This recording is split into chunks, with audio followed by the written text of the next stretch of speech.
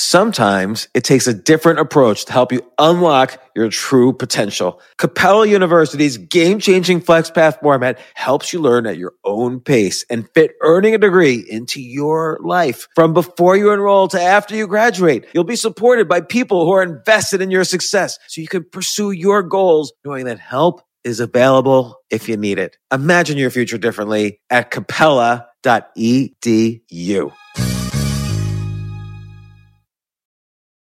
The legends are true. Overwhelming power! The sauce of destiny. Yes!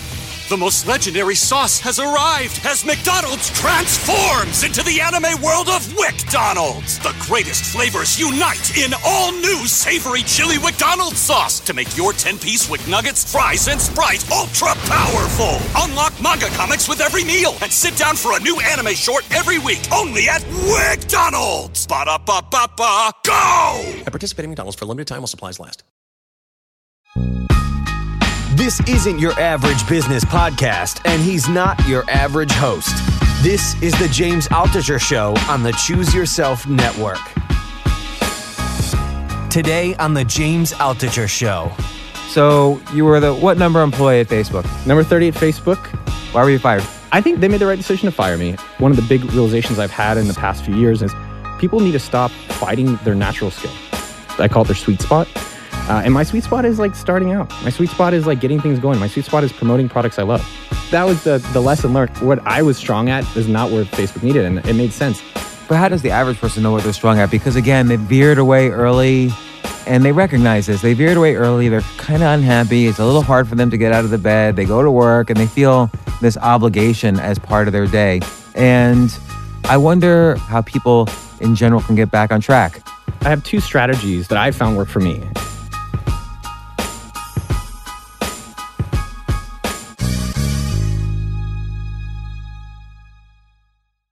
FreshBooks is a cloud accounting software that helps you tackle your paperwork faster so you can spend more time, crucial time, building momentum in your business. I don't know how they get this. 192 hours worth of time. They must have figured out the math on that. They have really taken simplicity and speed to an entirely new level because you don't need to figure it all out with like all your QuickBooks or whatever. You could just go online, figure it out. To get started with a 30-day free trial, go to freshbooks.com/James and put the James Altucher Show in the How Did You Hear About Us section. Finding great talent can be tough. Thankfully, with ZipRecruiter, you can post your job to over 100 job sites with just one click. In fact, over 80% of jobs posted on ZipRecruiter get a qualified candidate in just 24 hours. Find out today why ZipRecruiter has been used by businesses of all sizes to find the most qualified job candidates with immediate results. And right now, my listeners can post jobs on ZipRecruiter for free. That's right, free. Just go to ZipRecruiter.com/James. That's ZipRecruiter.com/James. One more time, to try it for free, go to ZipRecruiter.com/James.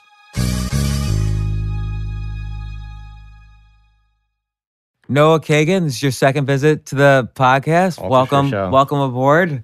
And I just want to remind people of, many people probably didn't listen to the first time you were on. It was like almost 3 years ago or 2.5 years ago. Wow. And you gave me advice at the end of it to go to we were talking about breaking out of the comfort zone. Totally. And you said, go to the nearest coffee place, whether it's a Starbucks or a coffee place, whatever.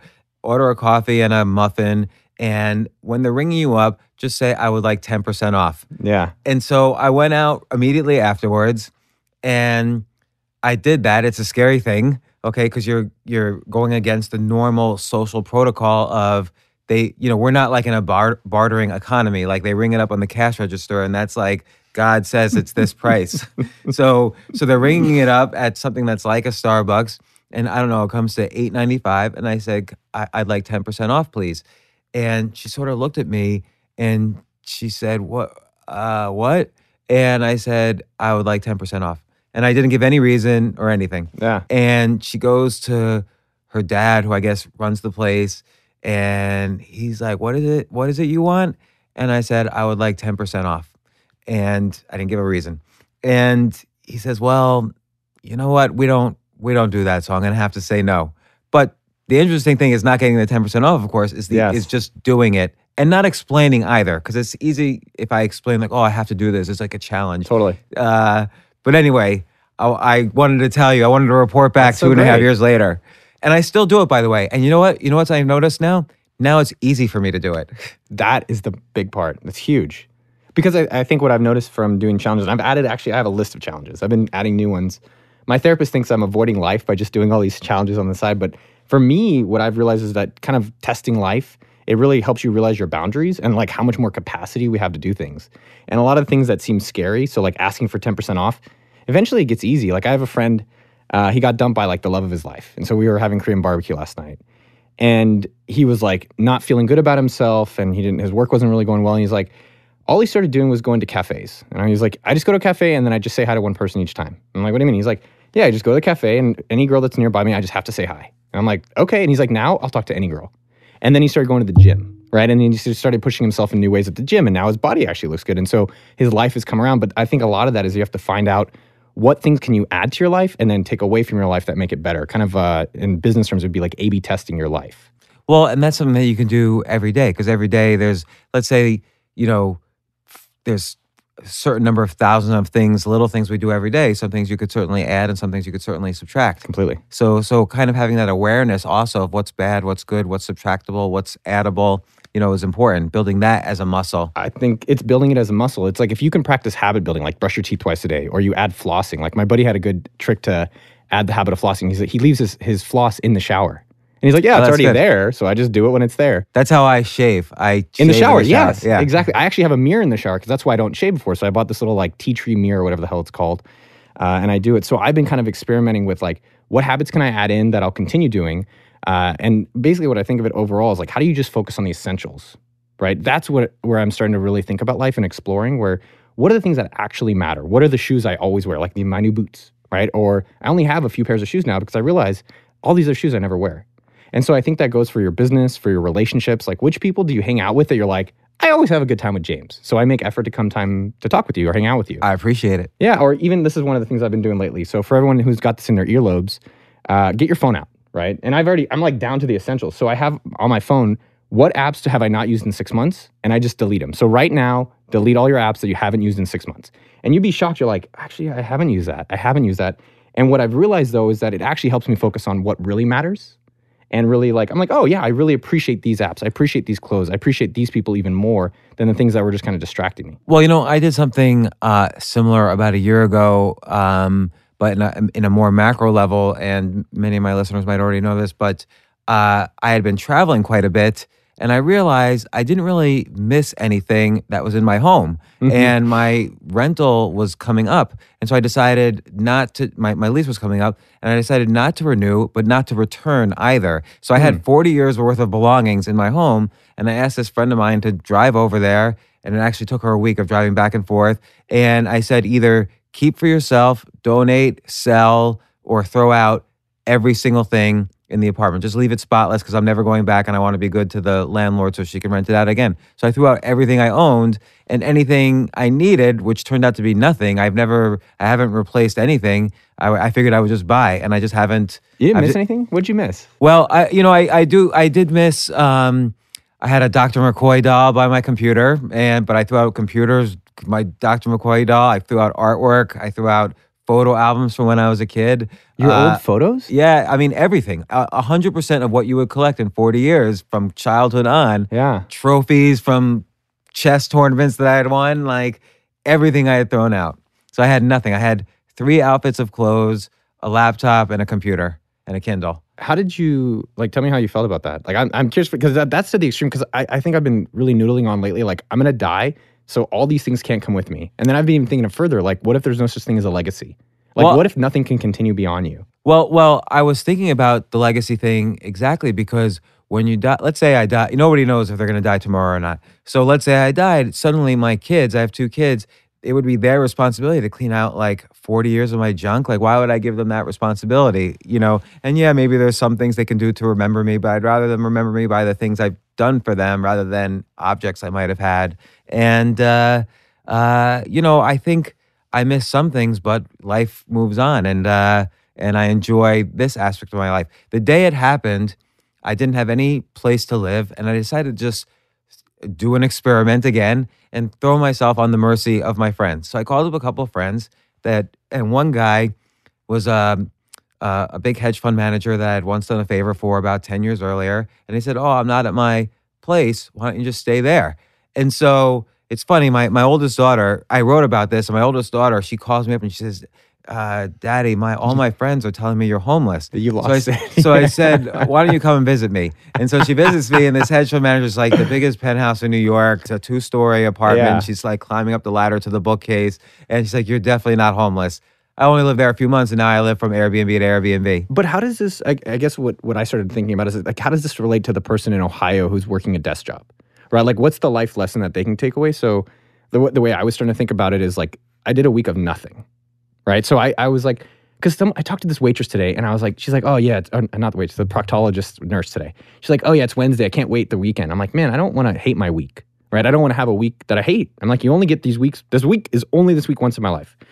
And so I spent a week doing nothing, right? I had no meetings. I had no one to be around, and I was alone for a week. And then it's kind of like your point where you went to zero, and you're like, well, what things do I really matter in my life? What places really matter? What people? What items? And you actually just added back the essentials. So I guess I'm curious your take. I would encourage people to try the nothing week and explore what's actually important. But I guess I'm curious your thought, like for someone in Ohio at the desk job that hates it or works at Target or whatever it is, what can they do related to that? Because then they maybe don't have a hedge fund friend. Right. Or maybe they own their house, or they have you can't, if you have kids living with you, you can't just throw out all of their belongings and, Yes, you could. Right. Well, now my kids just, when they're with me and I have them, they stay with me from Airbnb to Airbnb. But in general, like that particular thing, you can't do. But what happened is I learned a lot of things. I didn't need almost anything. So everybody keeps, sheets around, extra sheets around just in case they have a guest over. But how many times do you actually have a guest stay over per year? Almost hardly. Never. Most dishes I had never used. Most things were just gathering dust. So most 90% of the belongings anyway you don't really need, and they just kind of take up mental space. So if you move, you got to hire moving trucks, and you got to think about all these issues. So but there's other things I realized too. Like I've lost weight since then, and the reason is because moving from Airbnb to Airbnb, it's not like I buy groceries for the place. I only order delivery. So the interesting thing there is you can't order from a restaurant a bag of Doritos. So I no longer have any snacks in my house or wherever I'm staying because I don't go to the grocery store. I just order delivery. I don't snack on anything. Anything in my house, I'm just going to eat all of it. It's all going to end up in my stomach. And if I'm just ordering delivery, even if I order, steak and a dessert, it's not as much as eating a bag of Doritos while binging on Netflix. So I've lost like 15 pounds since this happened. And it's just, various kind of weird fringe benefits have happened as a result. Also, I can just pick up and move whenever I want and see how other people live and meet other people. And, I live in Austin this week, and next week I'll be back to living in New York. So it's just wherever I am, I live. I'm home here now. Yeah. I was like, why don't you get sponsored by Airbnb? I spoke at the Airbnb Open though. Yeah, I was like, you should. But I didn't want to, I don't have my hand out for anything. I think this whole focus on essentials, because I've been really adamant about it the past, maybe 6 months, where it's like, which people do I really want, right? It's kind of that's the most important decision you could ever make in your life. Do you really think so? Absolutely. If you're in a bad relationship, that's what you do for a living. You're Noah, the guy in a bad relationship. You're not running a business. You're not making other friends. You're not learning how to be a better artist or writer or athlete. You're just dealing with this emotional hell that you're in. So and that I'm talking about a romantic relationship, but it could be a business relationship or a friendship or whatever. Like that's definitely subtract and add every day if you can.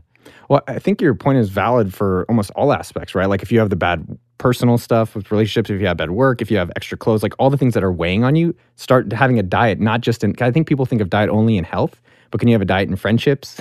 Can you have a diet and I think it's like, how do you create the diets that are sustainable? Meaning, how do you say, well, these friends aren't actually making my life better, right? And it sounds kind of harsh, but it's like, well, you only get this life once. So I'd rather go spend time with my buddy Ian, who you just met, or my buddy Adam Gilbert in New York, mybodytutor.com. Like, I love hanging out because every time I hang out with them, I'm always better. I'm always either feeling good about myself or have new ideas.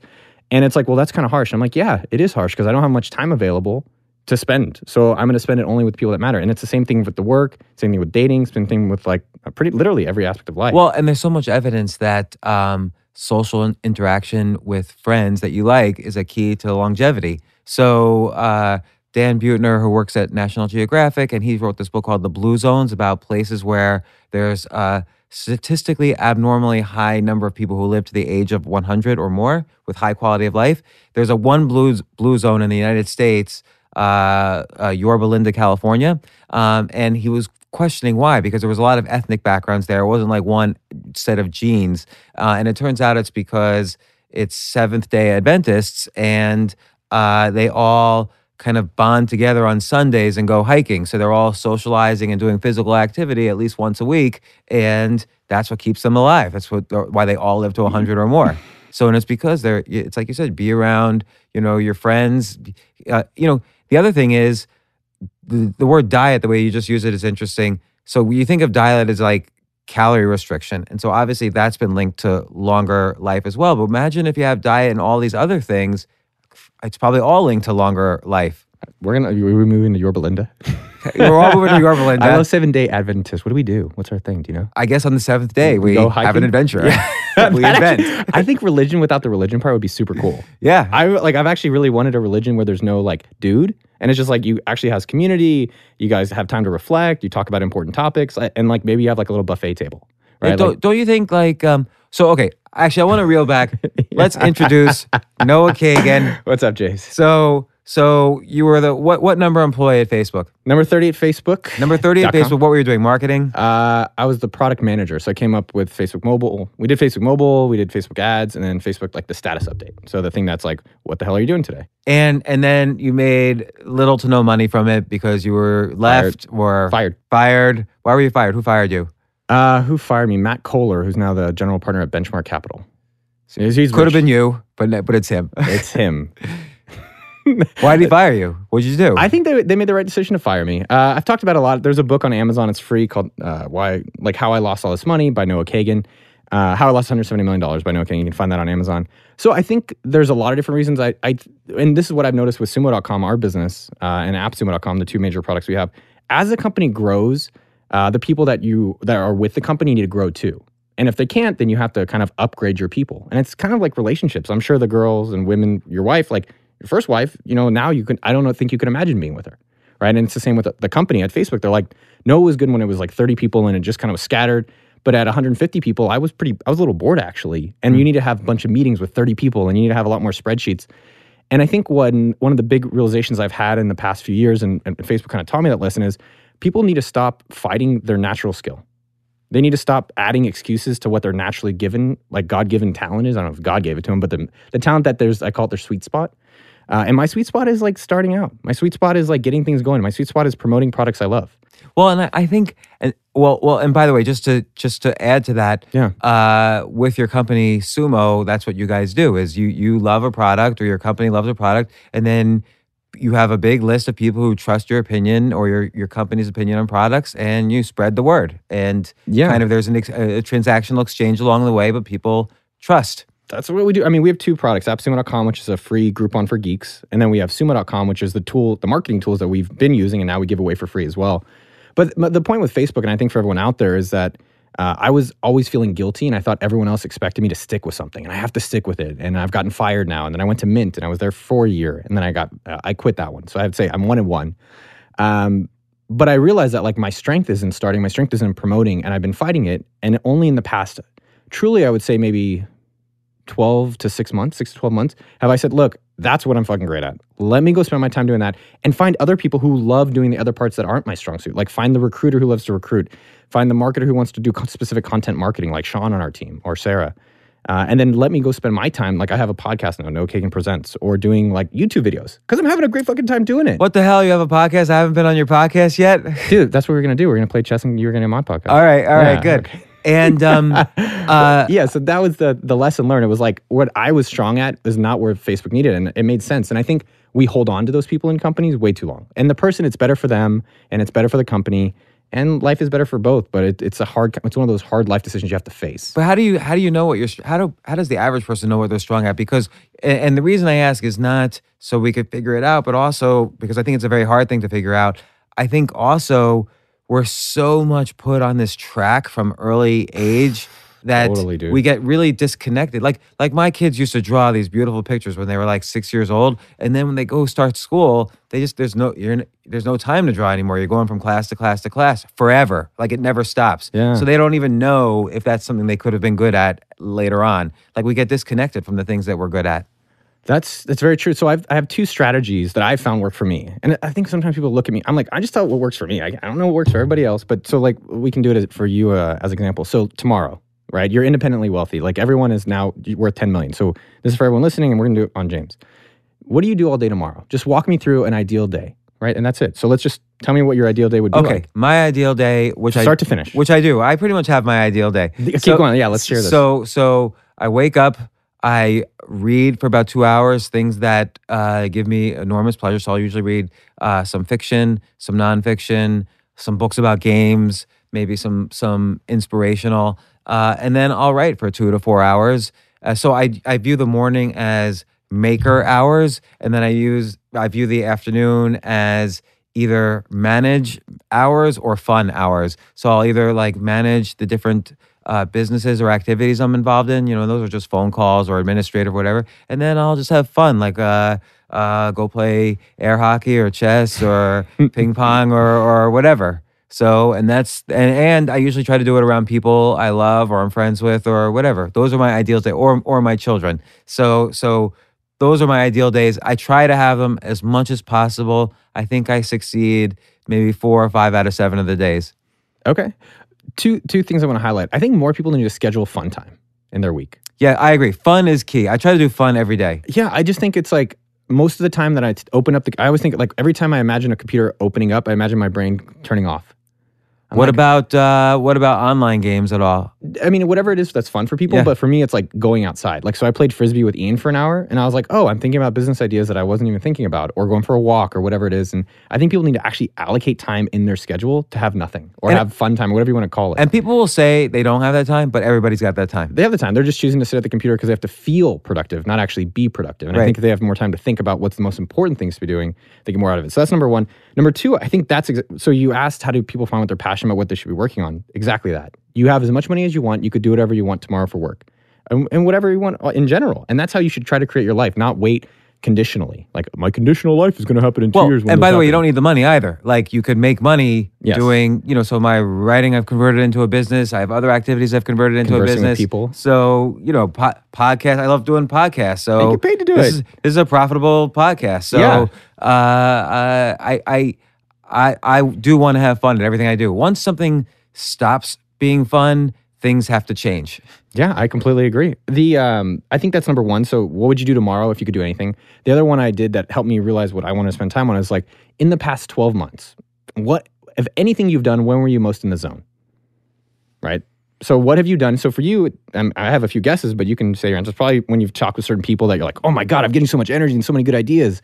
Or maybe Podcasting and writing are when I've been most in the zone. Yeah, So- I would bet a lot of money that's what it would be for you. Yeah. Because that's what it seems very natural. Like I was reading some of your articles yesterday, and I don't know, maybe I was in a certain mood, but I was like, holy shit, James just wrote this personally for me. And then I was like, 700,000 views. But I was like, it just connected. Maybe I so did well. write it personally for you. You never know. Yeah, I hope so. I've been great. prepared. You challenged me to chess match a month ago, and I've been nervous. Like, so I've been thinking about chess too, almost every day. Do you generally get nervous? I always get nervous. Do you really? Yeah, I think nervous is a little bit of fuel for me. It's part of these challenges. I challenge myself too a little bit more frequently probably than I should, and they make me nervous. Or like I had to speak the other day at this conference over here, and I get nervous before anytime I speak, even though I know it's a challenge and it's fun and there's various creative constraints around it. I'll always get a little bit nervous. Yeah. It's interesting for me with discomfort or being nervous. It's kind of like a compass to some extent where I'm like, okay, that's what I've got to go do. That's what you've got. That's what people tell me. Like that moment is that when you get scared of something, that's the thing you have to do. And it's, man, I did stand-up comedy. That was one of my nervous things. And I speak a lot, but I haven't been so nervous in, years. That is doing stand-up comedy, which I've also done this past year. that was the 2 months leading up to 5 minutes was the scariest 2 months ever. Okay, do you remember any of your signature jokes? Yeah. Yeah, let's hear it. I almost don't want to say them on. See, but this is the moment. Well, you know why? Because out of context, it might not be as funny. But I talked about how I basically realized I didn't lose my virginity until after I had 2 daughters. Because like when you're changing the diapers of these 2 daughters, you have to clean out all these different folds. I didn't realize how many folds there are down there, and you have to clean out every like speck of crap that's going on. It's like, there's a lot of complicated things happening. So that's how it started off. I think a lot of my jokes, now that I have a joke list, so I keep this like ongoing joke list on my We should notes write each other's material. So then it takes the burden off of writing my own material. It could. I mean, that's what a lot of ghostwriters do.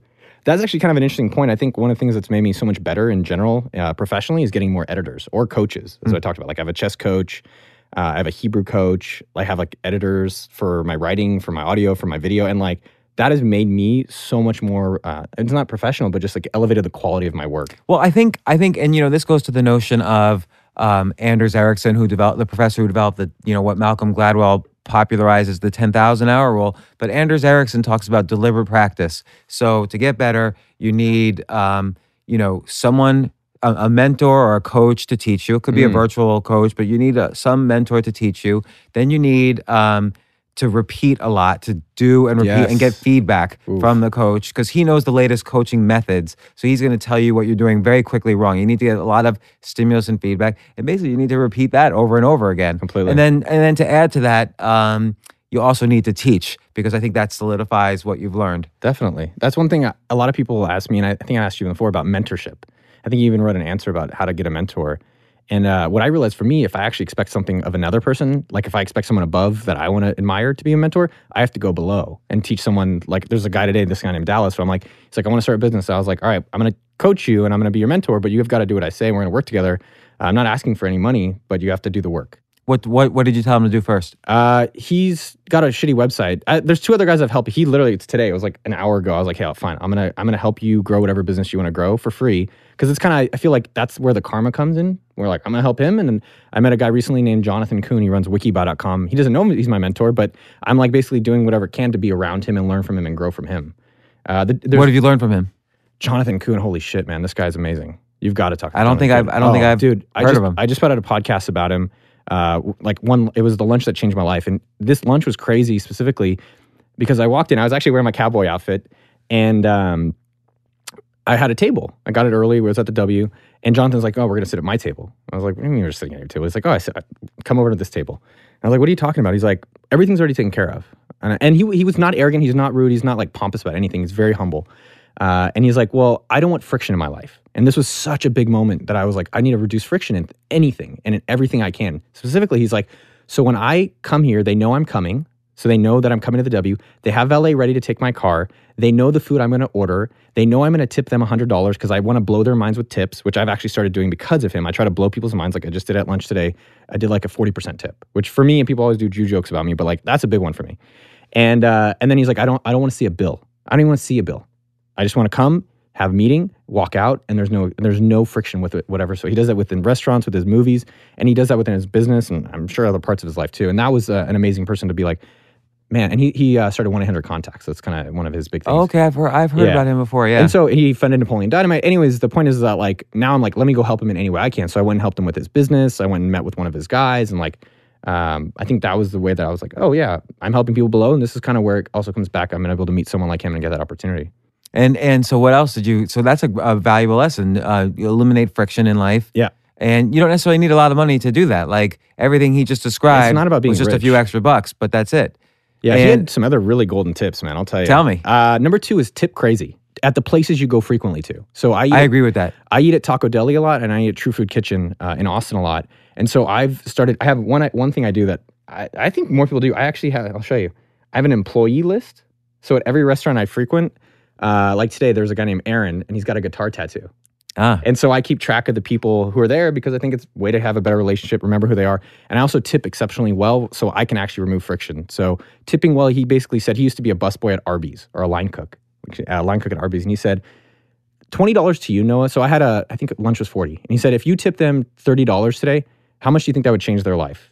A lot. They would be like, I can't believe I got a $30 tip on a $40 bill. At the very least, it's noticeable because it's so different from anybody else. And for you, the difference between $30 and like $23 is zero. Exactly. So if I think on the $40 bill, normally I tip $8, right? Or $7, whatever it is, $8, $10. But to tip $30, their whole day is changed. Mine, I don't notice it. Right. And it feels good. And generally, like I've started tipping a lot more. Like I just tipped my doorman $100 for no reason. But because they've always been nice to me. And I'm like, I just feel like, I don't know if there's karma or what it is, but I've noticed I just feel great. So if you're ever feeling sad too, it's an easy way to feel damn good about yourself and like just damn good in general doing that. To tip someone. Yeah. Like I've been feeling a little low. I don't know if it's because of drinking and it's too crowded in South by or what. And it's not just only tipping, but kind of being self-aware of what things help change your feelings. And I noticed tipping has been one that almost like instantly makes me feel better. I'm gonna add to that. Okay, yeah, I'm not gonna change it. Plus one it. I'm gonna plus one it. So go to the bank and ask them for $1,002 bills. Okay, so they'll call the Fed and they'll get they'll take the $2,000 out of your account. And they'll get $1,002 bills. They'll call you up and you pick up $1,002 bills and now tip the 100% or whatever, but all in $2 bills. That would be interesting. I'm sorry about that. That's great. Blows people away. They never forget you, and you, boom, it's a boom. I think you alone have saved the $2 bill. I don't know if you know that. I think we're gonna put your picture on it, man, because I feel like everybody now is like, no, you know about the $2 thing? I'm like, yeah, I heard it on James' show, dude. I heard about it.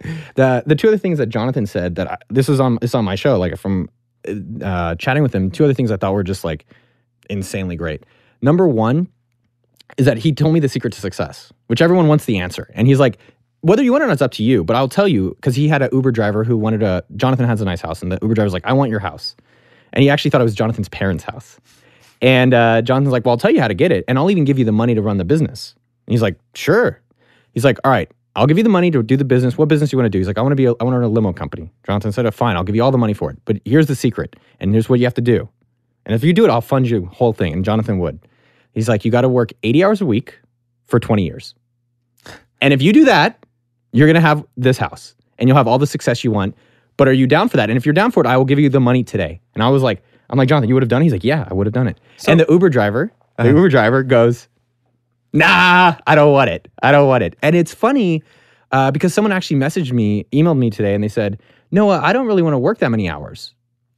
And everyone should do whatever the hell they want. I'm only saying that I really resonated with that message that Jonathan's like, if you want success, depending on how you measure it, it's very straightforward to him. It's like you put in a lot of work sustainably for a long period of time and you will get what you want. And I think that's true for a lot of stuff. So that's so important. And I want to actually keep hearing more of Jonathan's tips. This is great. But I want to also address this by saying, I feel like we're inundated now with like self-help blogs and books and podcasts and seminars and retreats and all this stuff because people want to shortcut that. And they want to shortcut that because life has become so uncertain lately. This is why like all this election stuff's crazy and all this, people are, all these jobs are going offshore or getting automated. So people are just uncertain what's going to happen in their lives. So they feel like they're feeling down and they want kind of inspiration. But I think they really want to shortcut that, work 80 hours a week for 20 years. Yes. Because that does work.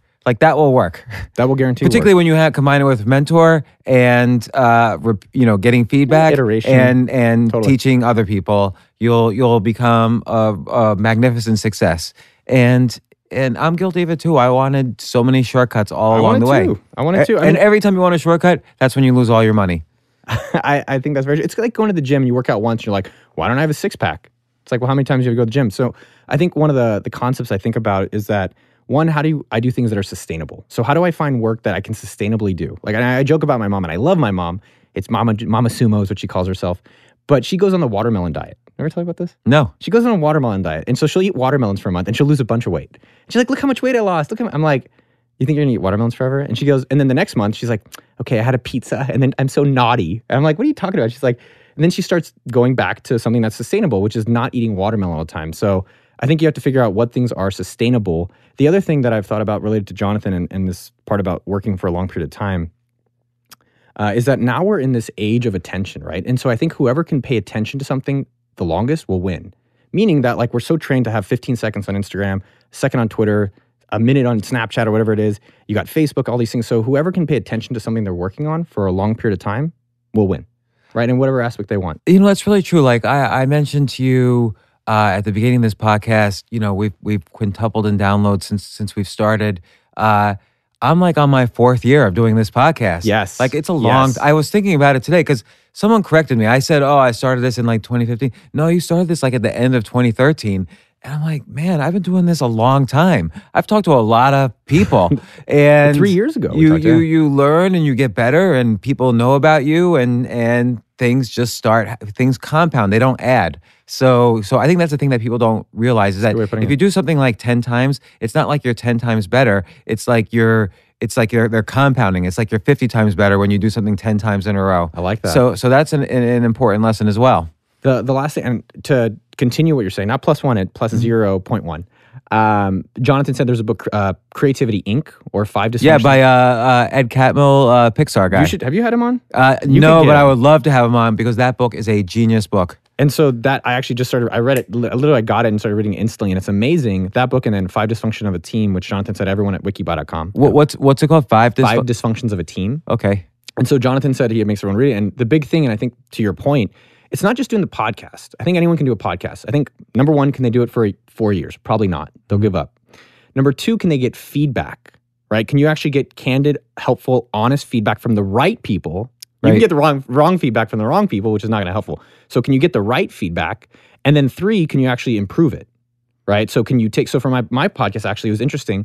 I didn't realize you actually said it. It was so interesting in your article. It was a great article. Everyone should read it about how to grow a podcast. I thought it was one of the best articles I've read about it. Thank you. And you said audio quality. When I started my show, I just literally had like either my iPhone or like a recorder, and it was like, so I asked for feedback. That's one thing, like this guy Barr at sumo.com that I work with, he always asks for feedback. And so like I asked for feedback on the show. I'm like, give me feedback. And then people were like, your audio quality sucks. And I was like, okay. So now I've probably spent about $1,500 like for when I'm traveling. I just bought like a new Rode travel mic for lapel. I have like an H5 Zoom now. And like, not only that, how much does this place cost per hour? How much does it cost? I'm asking the audio engineer. How much? 70. This place costs $70 an hour. That's not even that bad. It's not, because the ads are gonna generate 50 times that. What was your first show? What did you do with your audio in your first show? Well, when we were talking, we did it on Skype, and I had a train in the background every 5 minutes, and it was awful. Now we're in person in a studio. Yeah. Okay, so I don't even bring like my laptop to your place and with a little recorder or whatever, because that in-person rapport is good too. But like that combined with being in a professional studio, then we send the file to an audio engineer who cleans it up even better, and then somebody might like your podcast and say that was great, but they're not going to share it if the audio quality is good. So, and that's how you get word of mouth, of course, is the best marketing technique. And you don't get that if the audio quality is not good, even if you have the best guest on and the most interesting content. Totally. So what's another thing Jonathan's taught you? Not to make this whole podcast about Jonathan. No, I love Jonathan. No, those are the 4. I mean, that's actually been interesting doing a podcast. I almost think everyone should be not necessarily doing a podcast, but interviewing people as a conduit to connect with amazing people. And podcast is just a great excuse, actually. Yeah, and you don't have people are like, well, I don't have an audience. That's how you start an audience, right? Yeah. You go and have your own unique angle or view. Like I just got to meet Nick from Alinea. Do you know Alinea? No. Alinea is like the #1 restaurant in the world. Okay. And I went and eaten there, and honestly, it was a game changing. Right? Like, I don't know if you can get tickets even to go there. And the food is just like phenomenal. The Chef's Table show on Netflix, you can watch Alinea, and it's a really good show about it. And so I was in Chicago to see Jason Fried from 37 Signals. He was having an event. And I was like, I just messaged him and I emailed him and I tweeted him. I was like, hey, do you think I could come by and just interview for an hour and a half? And, just having that, being able to record that and be able to share that message just like you get to do was where I get to learn a lot and grow a lot. And just it's exciting to meet them and share those messages. So for him, Nick was recently, the 2 things that he said is that whenever you get the chance to work with someone great, if you ever get a chance to even meet someone great, do whatever it takes to work with them. So interesting. And because it's great. I've tried to do that a lot as well. Has that not worked out? Or no, it has worked out. But the way to work with somebody, and I've written a lot about this before, is you have to demonstrate a lot of upfront value for free first, so they notice you. Completely. No expectation. And with no expectation, right? You have to give with no expectation, and you can't get angry ever. Well, it's funny you say that. So Dallas, the guy who I'm going to start mentoring next week, he actually messaged me on Instagram. right? Okay. At Noah Kagan. He just messaged me. He was like, hey, I heard on your podcast you're looking for a Miata. I'm really excited about getting a Miata. And he's like, I love Is that a car? I don't even drive, it's a car. so. It's a car, yeah. You don't know Miata? No, I don't know anything about cars. Okay. I'm not a big car guy, but I really want a Miata. And so he messaged me and was like, I heard you want a Miata. I love buying and selling cars. Like, I'll actually, I see you're in Austin, like, I'll go out, find him, and I'll go check him out in person and recommend the one I think you should buy. And I was like, that's a good good service. Is there service. any catch? He's like, no, I just really like you. I like your message. I want to share it. And so he actually went out, and on Friday, the one he recommended, I'm going to go see in person and probably buy. And then he asked me for like, hey, can you be my mentor? And I was like, bro, come on. There's always a catch. So I would have wished he didn't ask for that if you asked like some lighter questions first before like a bigger commitment. But I'm like, no, I do want to help out and give back just as much. Yeah, because I think the mentor-mentee relationship tends to happen more naturally than just sort of like, hey, I want to sign up as a mentee to your mentorship program. Like, it doesn't really work like that. Yeah. Let's stop to take a quick break. We'll be right back.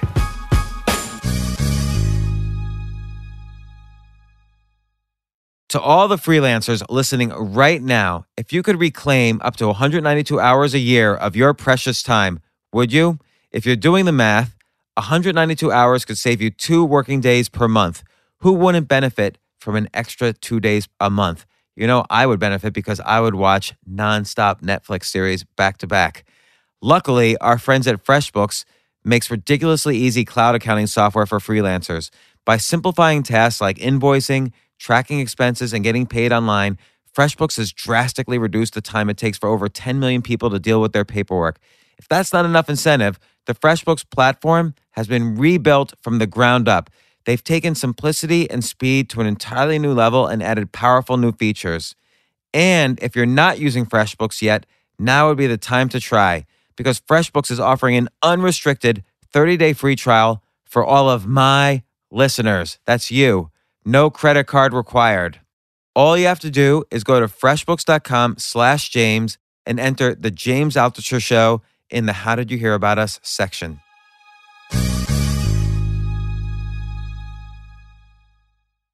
If you're hiring, you need to know where to post your job to find the best candidates. And believe you me, I know finding great talent can be difficult. Thankfully, with ZipRecruiter, you can post your job to 100 plus job sites on the World Wide Web with just one click. In fact, over 80% of jobs posted on ZipRecruiter get a qualified candidate in under 24 hours. No juggling emails or calls to your office. Simply screen, rate, and manage candidates all in one place with ZipRecruiter's easy-to-use dashboard. Find out today why ZipRecruiter has been used by businesses of all sizes to find the most qualified job candidates with immediate results. And right now, my listeners can post jobs on ZipRecruiter for free. That's right, free. Just go to ZipRecruiter.com/James. That's ZipRecruiter.com/James. One more time. To try it for free, go to ZipRecruiter.com/James.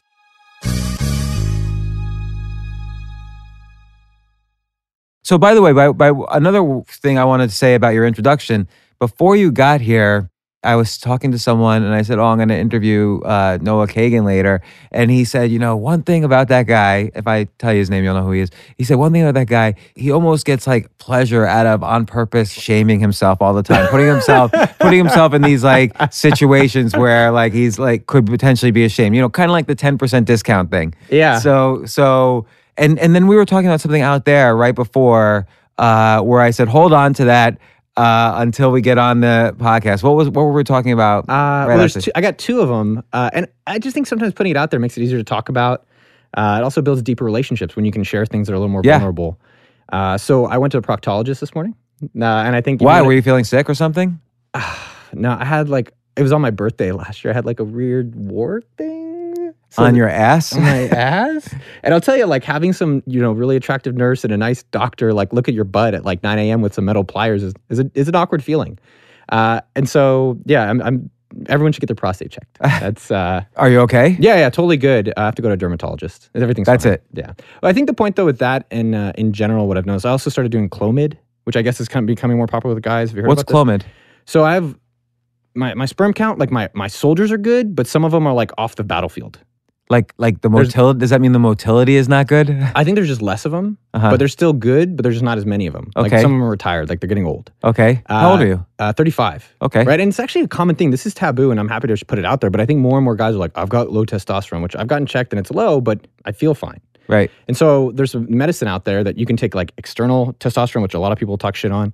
And so I started taking Clomid, which is a pill that actually like tells your balls like make more testosterone, make more sperm. And it doesn't artificially do it though. No, it's in the natural. Because here's the worry on that kind of stuff is that then the body's parts that are in charge of that say, oh, we've outsourced that, we don't have to do it anymore, and it gets worse. Yeah. So and you actually start making estrogen. Yes. So that's the danger. I don't want estrogen. I'm good with that. I think overall, I think to our original point, and I'll finish the story, is just like practicing habits that are things you're uncomfortable with, and even sharing uncomfortable things. Like, I'm like, well, I'm still alive. Things are better. People actually are like, man, I really appreciate you sharing that. Like, I have it too, or I was thinking about it. And then it kind of keeps pushing my capacity for life. Like, I feel like my life becomes more interesting. Well, also, look, we're all in it together. Life is like really hard, okay, from beginning to end. Like, as soon as your foot like last touches your mother's, womb or vagina or whatever, like life's hard until you die. And you kind of have to help each other out. Do you think, well, I can finish the comments. I don't think life is hard. Or I don't think life should be hard. It depends how you define hard, I guess. Yeah. But look, there's just in general, like all the things you have to do to like maintain quality of life and health and relationships. It's like a lot of work and a lot of practice. A lot of people don't do those things, and life gets harder and harder for them. They get sick. They get, even the natural things that could happen as you age, they get more of them, and or they lose a lot of money, and then they have to work through that stress and anxiety. So I don't know. I feel like unless you kind of have to keep trying and working at it and sharing tips, to keep getting better. And maybe that's why, kind of this self-help industry is sort of like ballooned lately, although I think mostly artificially. But, we're sort of looking for tips all over the place and have nowhere to go. I like your point on shortcuts and looking for tips and quick hacks when really it's like sometimes you kind of need a blueprint, right? You need directions, but also you have to go put in the work. And I think there's a quote, I don't know, it's like the harder you work, the easier life gets. And I think that's true for like your relationships, for your personal stuff, for your health, and for your work. Like you have to go put in the work, and then life does become easier. And I think generally people will start noticing, or this is what I've been aware of, is that when things are going off, like how do you become more self-aware? Like I call it self-diagnostic. How do you become more self-aware, self-diagnostic? You're like, why am I not feeling as well? Or what's been changing that I'm not as satisfied with? Or what have I been really liking that I've been doing? So for like Clomid, for like a week, I felt like I had a lot of estrogen. Really? Yeah, it's supposed to do the opposite of that. And then I'm like, man, I'm really edgy. I'm really moody. I want to be alone. I'm feeling really sad. And so in the morning, I'm like, well, let's go back and let's try to diagnose like what's changed in my life. Like work is the same, health is the same, women are the same, diet's the same. Only thing that's changed is I started taking this new pill. So, all right, let me try removing that and then going forward. And now I'm actually feeling great again. So you stopped taking it? I stopped taking it. And it's like I was already feeling great. I thought I'd maybe enhance it. And that's kind of coming back full circle to the original point of like, A/B test your life. Like try A and B, see which, if you want to do, maybe it's neither, right? Or maybe you find out both are great. And then I think that's kind of what I've been on this real big kick about, which is like, let me try adding in new things like that. If it helps, do even more of it. If it doesn't, remove it. So what are some other like either challenges or A/B tests that you've done lately? Yeah, 5 a.m. challenge was a big one. That seemed really popular. So I woke up at 5 a.m. I think I did it for about 45 days. And then now I'm getting up around 6 or 7 a.m. And I love it.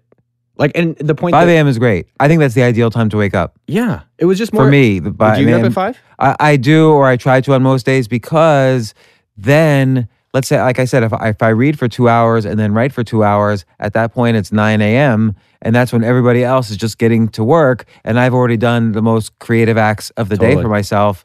And the quote unquote work day is over for me when the day is just beginning for everyone else. Well, I think when the weather is nice, you shouldn't be inside the jail cell.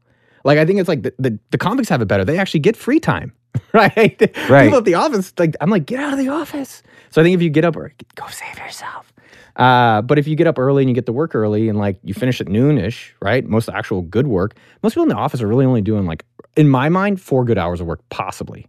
I agree with that, because I don't know when the last time you've had a big corporate job is, but the last time I had a big corporate job, I would see like everybody would get in around 10. Then they would like kind of take a smoking break around 11. Then they'd lunch from 12 to 2. Then another smoking break around 3 and leave around 4. Like, I don't know when they got like a few hours worth of work a day done. Well, and the point there with that challenge is not just about waking up early, because I found it actually, that was my sweet spot of productivity because I'm not distracted. But the higher level thing for me was like, oh, what time of the day am I getting the most done that I enjoy? And so getting up early, I was like, man, I'm doing a lot of great work right now. Well, I'm going to just do more of that. Well, right? what do you enjoy doing? Because I mean, you read a lot of great blog posts. You clearly enjoy writing. Like, what's your thing that you do at 5 a.m? What have I been doing? Like today, I literally just read a fiction book most of the morning. What book? It's called Red Rising. Oh yeah, I just saw that actually being sold in the South by Southwest bookstore. Dude, awesome. Yeah? It's kind of like the Hunger Games genre of like there's a kid and he struggles and then he gets an opportunity and then he has to fight other kids. But it's just really well done. It's an amazing book. Okay, it's on my list. Yeah, I would definitely add that. So yeah, I spent the morning I biked around. I biked to the proctologist. I found that like doing something active always cheers me up and makes me just feel good about the rest of the day. That's one of my challenges. I got challenged last month to do 400 miles of biking in 30 days. And so I actually found out that I liked it. So I'm doing it again. Wow, that's a lot. So what is that, like 13 miles a day? Yeah, I think 12 and a half. This month, I'm doing 200 miles because I was like, it was about an hour a day of biking. Okay. But I realized like having that kind of structure and routine, I was like, man, it's a great way to get my morning going. Or like yesterday, I had to go to meetings. So I was like, well, I guess I'm biking to meetings.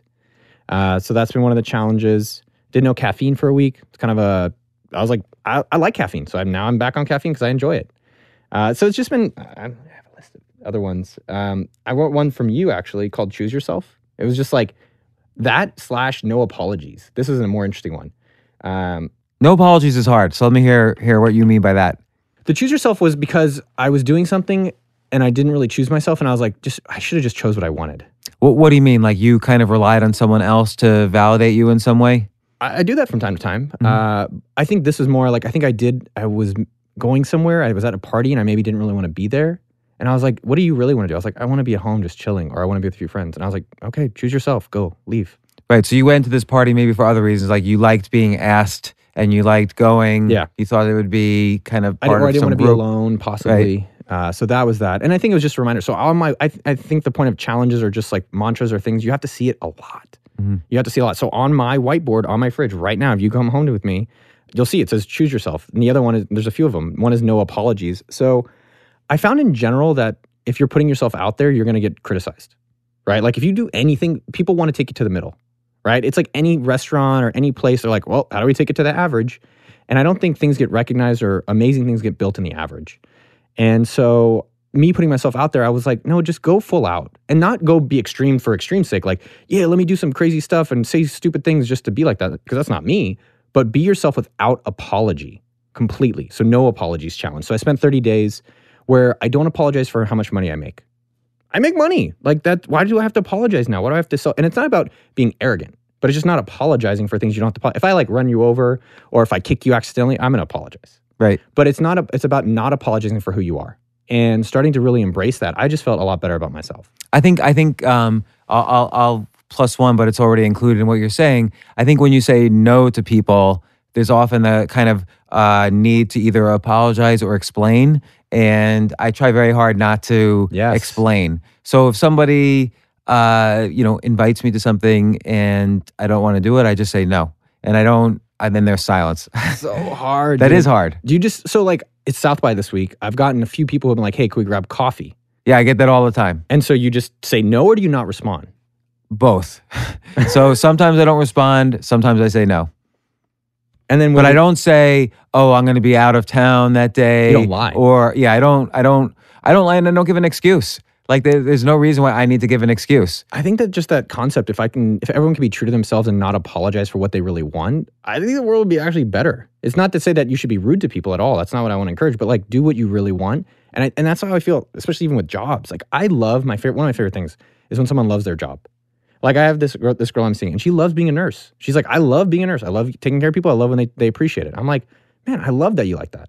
Right? That's so great. And I think everyone should go and try to do those things in work and personal and all this stuff. But not everybody has, because again, they veered away early, and they recognize this. They veered away early. They're kind of unhappy. It's a little hard for them to get out of the bed. They go to work and they feel kind of this obligation as part of their day. Totally. And I wonder, again, how they can kind of get, how people in general can get back on track. And by the way, it's not like my life's perfect. You often have to kind of readjust and make sure you haven't been veering off track. You know, sometimes you could do something for a long time, and then it's no longer as enjoyable, or you veered away from kind of some core values and you have to recognize it and veer back. So it's sort of this self-monitoring, thing. Yes. Well, I mean, what's something that recent for you? I mean, I know the relationship. I don't know if have you shared that at all? Not really, no. Do you want to do it on my show? Do you want to do it here right now? No.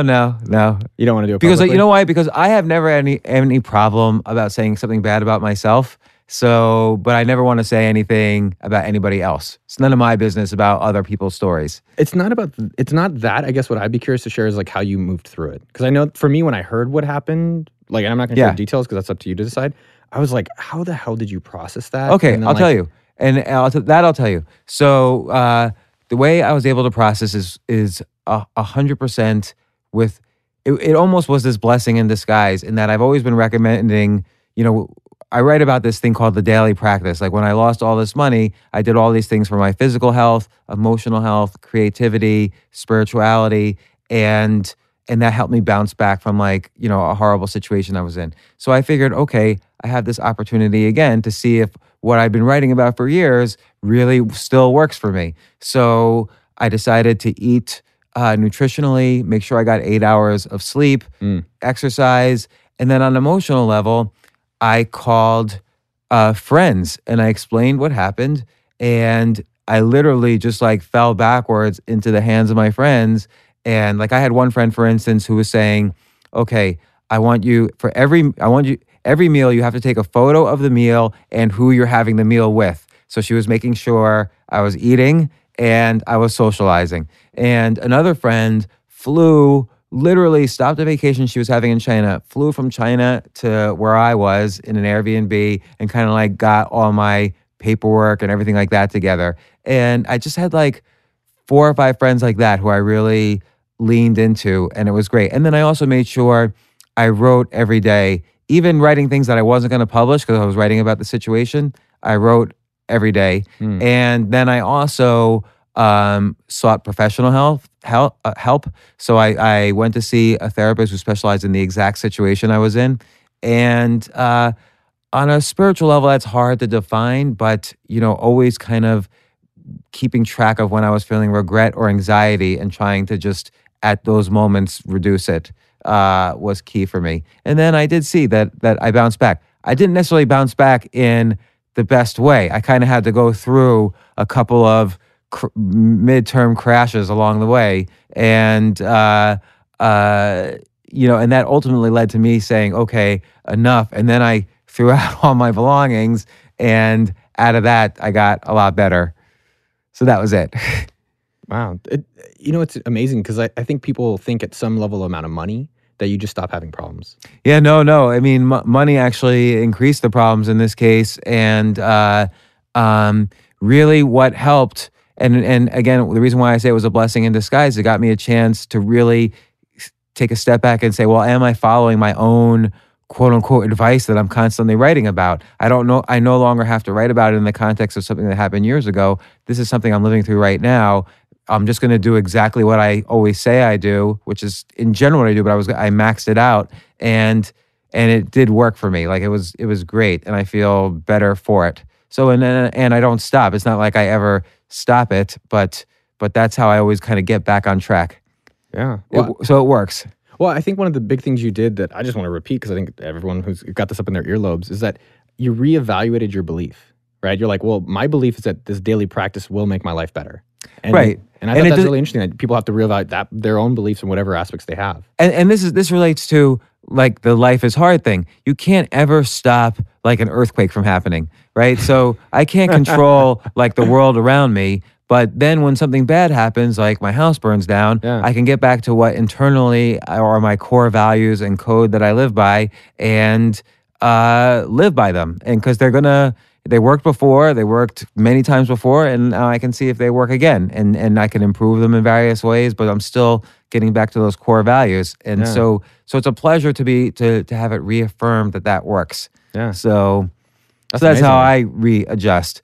But how do you readjust when you mentioned, like, for instance, you were low this morning, but you exercised and you were active? Yeah. I mean, what I've actually done is I think people have to imagine. So we talked about what makes a great day earlier. So if you're thinking about what do I really need to work on, or what should I be working on, I have no idea. What would be a great day? You don't have to worry about money. You can work on anything. What would your day be like? I think that's also great just in general for your day. And so I have a list on my table. It's like, what are the elements of a great day for me? Right. And so just boil down, like, so for me, I know if I'm active, I know if I read, and this is actually one of them. If I have a great conversation, it makes my whole, like, I glow the rest of the day. Yeah. And so, like, like maybe a little flirting with someone, some good food. I do meditating now, journaling, chess. That's one of the things. And so, like, you have to add things in, masturbating sometimes, right? And so, like, add in some stuff. That and works. Take some out. Gets like, oxytocin going. Yeah. I mean, make sure you don't shake hands afterwards. But I try to add, I don't know what's going to work all the time. So I have to add things in, take things out, and I'm like, all right, man, those elements of my day are good. So how do I engineer my days to have those elements? So in the morning, I make sure I bike, right? I know that if I'm doing something active, I'll feel better. And that's what I think people should be doing for their days in general. And so how does this all fit in with your business? Because you've been building up, over the past 3-4 years, maybe longer. 7 years. Like, a very successful business. Like, I use your business. I know a lot of people who use your business. It's legit. Like, you offer authentic services. I mean, I won't describe everything your business does, but how do you fit in your business life into all of this? Yeah.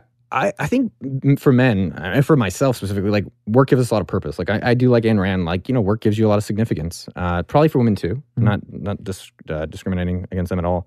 I think you have to find out, like, what you really want to work on and are excited to work on for an extended period of time. I was having lunch with Ian, and one of the things I realized is that if anyone would have told me how long it takes to actually get success, like, I may not have ever started, right? And yeah. So specifically, like, I've been in this 7 years, right? Like, I was making no money for 3 years. Right, I didn't make any money. I mean, I think I made like 30 or 40,000, and I was making 6+ figures at Mint.com when I was their director of marketing. And I was like, man, it's actually sometimes better to be an employee. And I have some thoughts about that. But yeah, it took a long time to finally get success. And I think what you have to figure out in your business is, like, how do you create a business that you can work on indefinitely, right? And there's debates about passion. I don't know. I like working on problems that I have and solving my own problems and working on things that I want to see exist in the world. And I feel like that's always served me well. And every time I veer off to opportunity, that's just a money opportunity, I always kind of flame and burn. And I think this is a key thing for everybody to learn. And let's unpack that a little bit.Ure. So when you, because I think this is related to art, I think this is related to business, I think this is related to many things. You have to you're going to specialize essentially in what you're bad at first, because you're going to love something, but you're bad at it initially. Right? So you have to learn to be good at it. And then that whole entire process of learning every step of the way, all these different techniques and tricks and so on, you build up this encyclopedia of habits and techniques and tips and, things that, success ideas that ultimately create you being good at what you want to be good at. Totally. Nobody's just automatically like a master violinist. They have to learn every step of the way. The billion tricks that, in learning theory, they call them chunks. Like, you have to get this vocabulary of chunks that nobody else has. And so you learn this in business, but it takes a long time. And it takes a teacher, and it takes I think the peers. teacher part is critical. So, I mean, the two things I would say in addition to this path, and I can share the 6 stories of the failures and, like, the things that I veered off course for money. But 2 things recently that have been really fascinating for me is, one, just learning something brand new, right? So if you're like, you're James Altucher, you've written forever, you've done stocks for a long time, now you're like this nomadic person professionally. But when's the last time you learned something new? I don't know. Well, I'm a big believer in this. We're probably very similar in all of these things. So, I try to take lessons in something all the time. What's your thing? So in the past couple of weeks, I went to, or on my birthday actually, I went to an archery range, and we got bow and arrow lessons, and it was great. I learned something totally new. Or we went to a rifle range also. I learned how to shoot rifles, which in New York is not so easy. Like, New York's a lot of laws. I took a DJ lesson. I'm always DJ lesson's a good one. Yeah, DJ lesson was fun. I learned something that applied to other areas of my life. And then comedy is something I'm always trying to learn. All the ins and outs of that. Like, I'd like to do more of that. So and chess is something I'm constantly trying to learn to be better at. Did you get a DJ name, by the way? I did not get a DJ name. Well, I've been calling because on my show and like in general, I'm trying to be a rapper. So it's like I call myself Rabbi Can't Lose. And we need to get you. We can call you a rabbi. I think rabbi is just like a cool one. Rabbi's pretty good because it's kind of like the DJ, front. Yeah. So I was like, Rabbi why are you James? trying to be a rapper? By the way, I'm totally in support of that because I'm a huge fan of hip hop for the past 30 years. But, I've just been joking because sometimes I hear these people on stage. I'm like, it's just not that. It's all in the beat. It's like they got a really good beat. And I like being on stage. I like bringing the party together. I like, talking in front of people. I just think it would be a fun experience. It's like, I do that now speaking about business. I think somehow entertainment-wise with just like verbal, like talking about things in very fast ways or fun ways would be interesting. I've had Coolio on this podcast. I've had Luke on this podcast from Two Live Crew. I've had Biz Marquis. So a lot of old school. Russell cool. Simmons. And Jesse Itzler, who people don't think of as a rapper. He owns the Atlanta Hawks.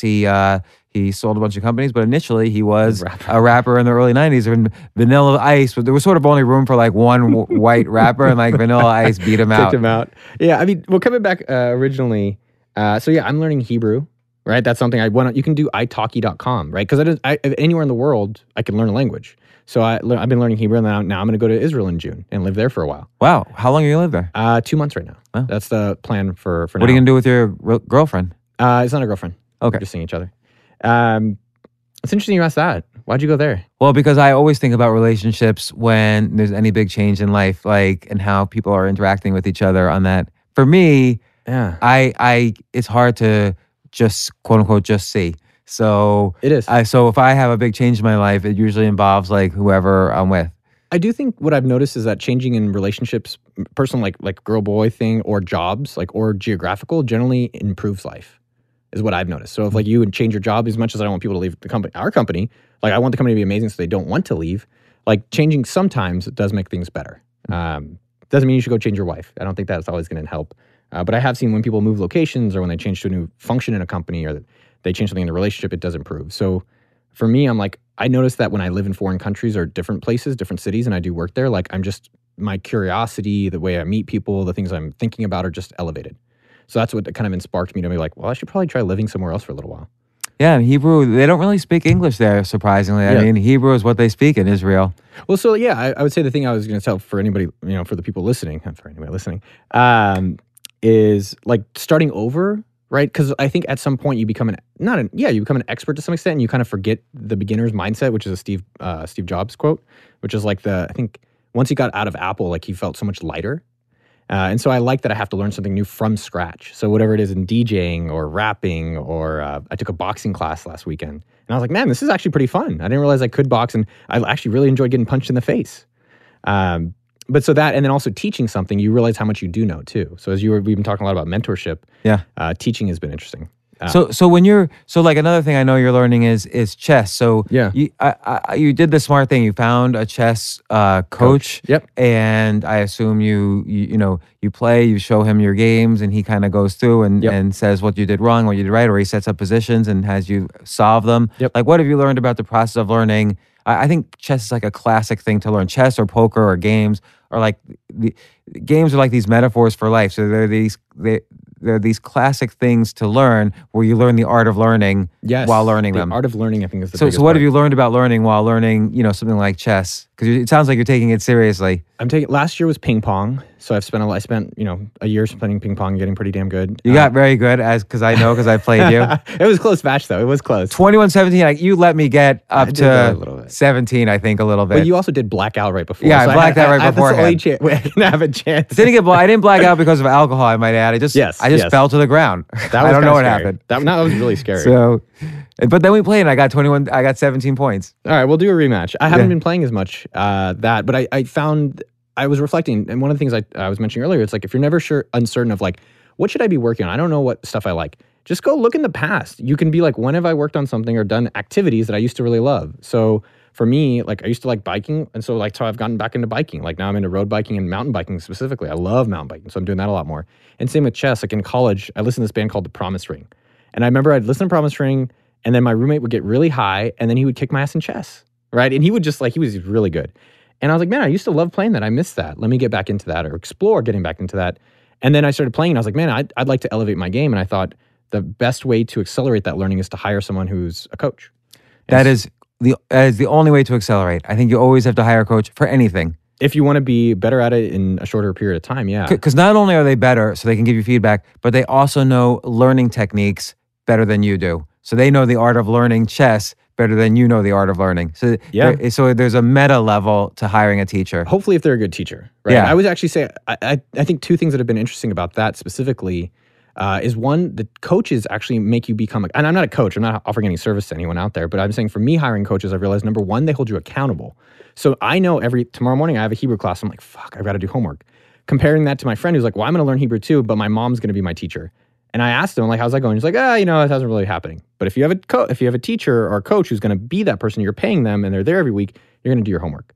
The second thing is that it is the student. This is really surprising. It is the student's responsibility to improve their learning.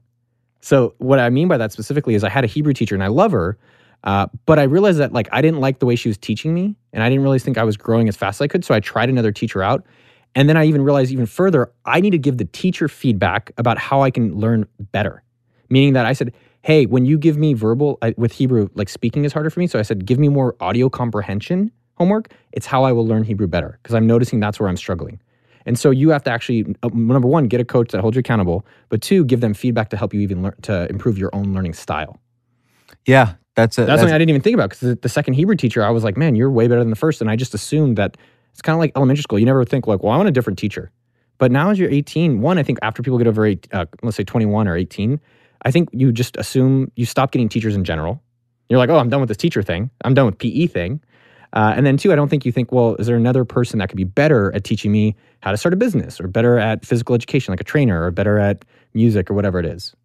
So, I wanna hit briefly your business because I think your business is powerful to power other businesses. That's what we do. Which is great. And I've made use of your services quite a bit. I mean, I'll tell you what I've used. So a long time ago, like 2012, Ramit Sethi, who we all know, he advised me build an email list, and I didn't even know why. I didn't care. I didn't have any business. But he's like, no, just trust me. Build an email list because if you ever have knowledge about anything and you want to share that knowledge, it's good to have people who have signed up to say, oh, I'd like to hear what he has to say or she has to say.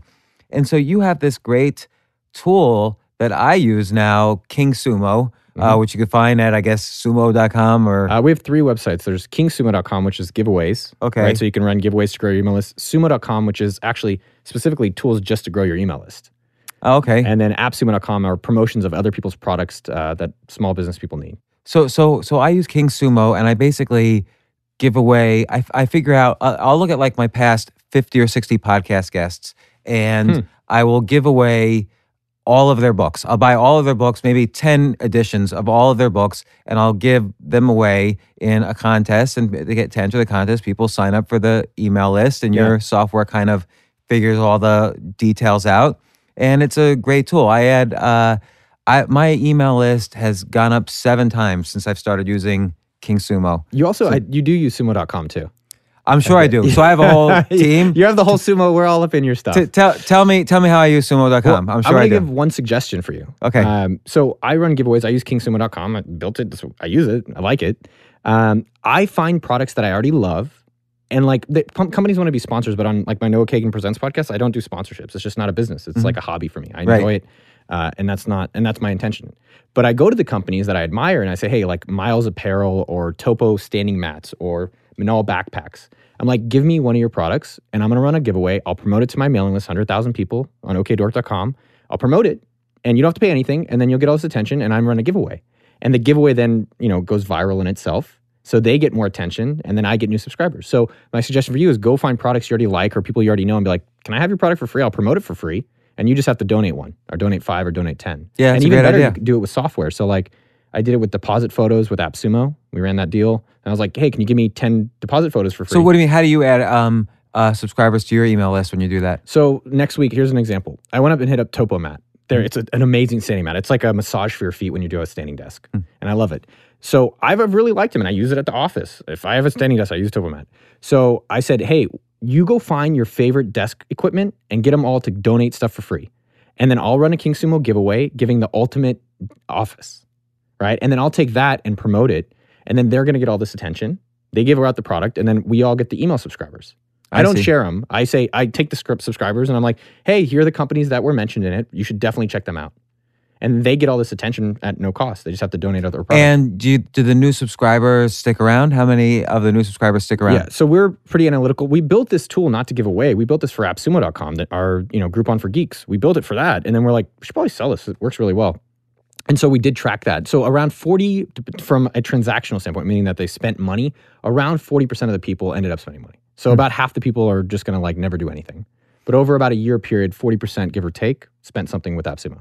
So, and then on OkDork, you write great articles and have great tools between BuzzSumo and OkDork, and yeah, you have a bunch of different sites. But there's all these great articles and tools for people doing content marketing, for people building lists, for people trying to build their businesses. Yeah. So I was looking at, I think it's BuzzSumo. BuzzSumo is not ours. Oh, that's yours? That's why we bought Sumo.com. We spent $1.5 million on it. But you link to it.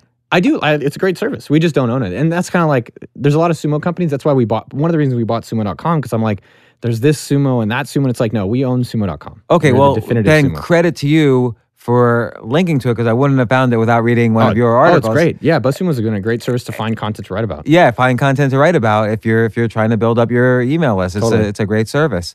So, Noah Kagan, once again, thanks for coming on my podcast, teaching us about learning and all of your experiences building your business. What's some challenges? What's some challenges I should do? Oh, some challenges. You want some challenges? Yeah, last time I was the 10% Starbucks challenge, 10% off.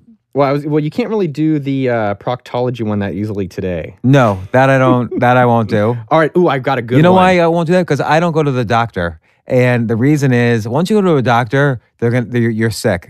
They're going to tell you you're sick. So I don't like doing that. All right, so I'm going to give you 3. Do you want 3 today? Yeah. One of them is going to be a big one, and I'm doing this one this month. Okay. It's called the 5% challenge. 5% challenge. Take your salary this month, whatever it is, like let's say it's $10,000, you have to give away 5% of it. Okay, I like it. So the 5%, and I've been doing that. That's why I gave our 2 doormen at my building $100 each. And basically, here's a way to figure out where to give it to. This is what I did. I went and looked at all the services I've benefited from for free that I've never paid for. So Planned Parenthood, Wikipedia, I went on birthright trips, the JCC, NPR, and all these services. I'm like, why have I never paid them? I'm getting such great value. They've never asked me for anything. They never said, you have to. I was like, I get excited that now I can go do it. So the 5% challenge. It's like all these websites that have kind of the great websites that have donation buttons at the bottom that I usually never pay attention to. It's a good opportunity. All right, that's number 1. So you're going to do it? I'm going to do it. In March? Yep. Awesome. Here's number 2. No, let's say it's the end of March now. Let's just say April 1st it starts. Okay, perfect. Okay. I'd love to hear where you donate to. Okay. And it could also be gifts to friends that like people you're taking care of. Like, hey, I just wanted to give you something. Okay. There's no expectation. You can't, it's not like, there's no investment. Got it. Number 2, text one friend that knows you well. So it could be Pamela, it could be anyone that's a friend of yours. Ask them one thing they like about you and ask them one thing they would like you to improve about you. Every day or once? Just once. You could do this. I'm just telling you the challenges that I've done recently that I'm like, oh, that's cool. Okay. So I do this to my buddy JR, and he's like, I like that you've been more consistent, and I want you to work on your dancing. Okay. But you'll also find if you ask enough people, you'll start getting like, hey, I really wish you followed through more. And you're like, oh, okay, that's great feedback. What kind of dancing? I just think because I do a certain dance move, he's like, you got to make some new dance. So I've actually been taking dance classes. What kind? Like just hip hop. So like hip hop or like popping and locking? Or? No, just hip hop. Like a straight, like Usher's playing or songs. So I've taken 2 classes with this girl, Amina, locally. And it's been good. I don't think We're going to have a battle. I'm a popper and locker. So are you? Yeah, from 35 years ago. See, I think, what's interesting about that, I think it's easy for us to feel we can dance or do comedy like drinking. So I've actually been doing my challenges and all of them, like, how do I do it sober? So there's not like, oh yeah, I can dance while I drink. I'm like, no, do it sober, see how you feel. And then get comfortable doing that. Are you saying I break dance while sober? I mean, while drunk? I was just thinking, man, it'd be awkward if we're in our studio just dancing. I mean, like, we could have like, just do like a little dance. Like, I don't know, it's awkward. It's like, hey, look, just. It's not bad. It's not bad. Just the basics. All right. Do you know Jesse? Do you ever do the Jesse Itzler challenge? Well, Jesse Itzler's been on my podcast, so with Living with a Seal. So, his fruit challenge. That one's actually was a good one. Oh yeah, no, I do that actually. So nothing but fruit till noon. Yeah, I did that for a few months, and it was very good. So that one I did for 2 weeks, and I was like, I kind of miss like eggs. And I kind of miss like certain things. So I kind of miss certain things, but I like doing it. There was nothing wrong with doing it. This is one I haven't done yet, but I think this is going to be a more interesting and more challenging one. Ask someone to use their cell phone. That's interesting. Ask someone you don't know to use their cell phone. And that was like, I haven't done that yet. These are ones that are like on my list of to-dos. So that's it. I mean, there's a bunch of other like smaller ones. All right, I have one for you. Yeah, hit me. Hug a total stranger, like just someone passing you in the street. Yeah. For more than 30 seconds. Okay. Because, hugging and touching is good, and then a total stranger will make him or her feel better, and it's also awkward to ask. All right, I'll do that today. All right, I'm going to do one more for you. This one actually I did yesterday, and it's not even that bad, but it's one of these things where you just start, like, you do it and you're kind of like, it makes you smile. So high five a stranger. And I actually found, like, I was on my bike, someone else did it, and I was like, I want to high five someone. So I was biking, and I just was like, I saw a guy, and I was like, right here. And I high fived him, and I was like, oh, I bet he's feeling good. I'm feeling good. So high five like 5 people in a day. All right, I'll high five you right now. All right, boom. Oh, we missed. All right, thanks, Noah, once again coming on the podcast. For more from James, check out the James Altucher Show on the Choose Yourself Network at jamesaltucher.com and get yourself on the free Insiders list today. Hey, thanks for listening. Listen, I have a big favor to ask you, and it will only take 30 seconds or less, and it would mean a huge amount to me. If you like this podcast, please let me know. Please let the team I work with know. Please let my guests know. And you can do this easily by subscribing to the podcast. It's probably the biggest favor you could do for me right now, and it's really simple. Just go to iTunes, search for The James Altucher Show, and click subscribe. Again, it will only take you 30 seconds or less, and if you subscribe now, it will really help me out a lot. Thanks again. The legends are true. Overwhelming power! The sauce of destiny. Yes! The most legendary sauce has arrived as McDonald's transforms into the anime world of WickDonald's. The greatest flavors unite in all new savory chili McDonald's sauce to make your 10-piece Wick Nuggets, fries, and Sprite ultra-powerful. Unlock manga comics with every meal and sit down for a new anime short every week only at WickDonald's. Ba-da-ba-ba-ba, go! At participating McDonald's for a limited time while supplies last.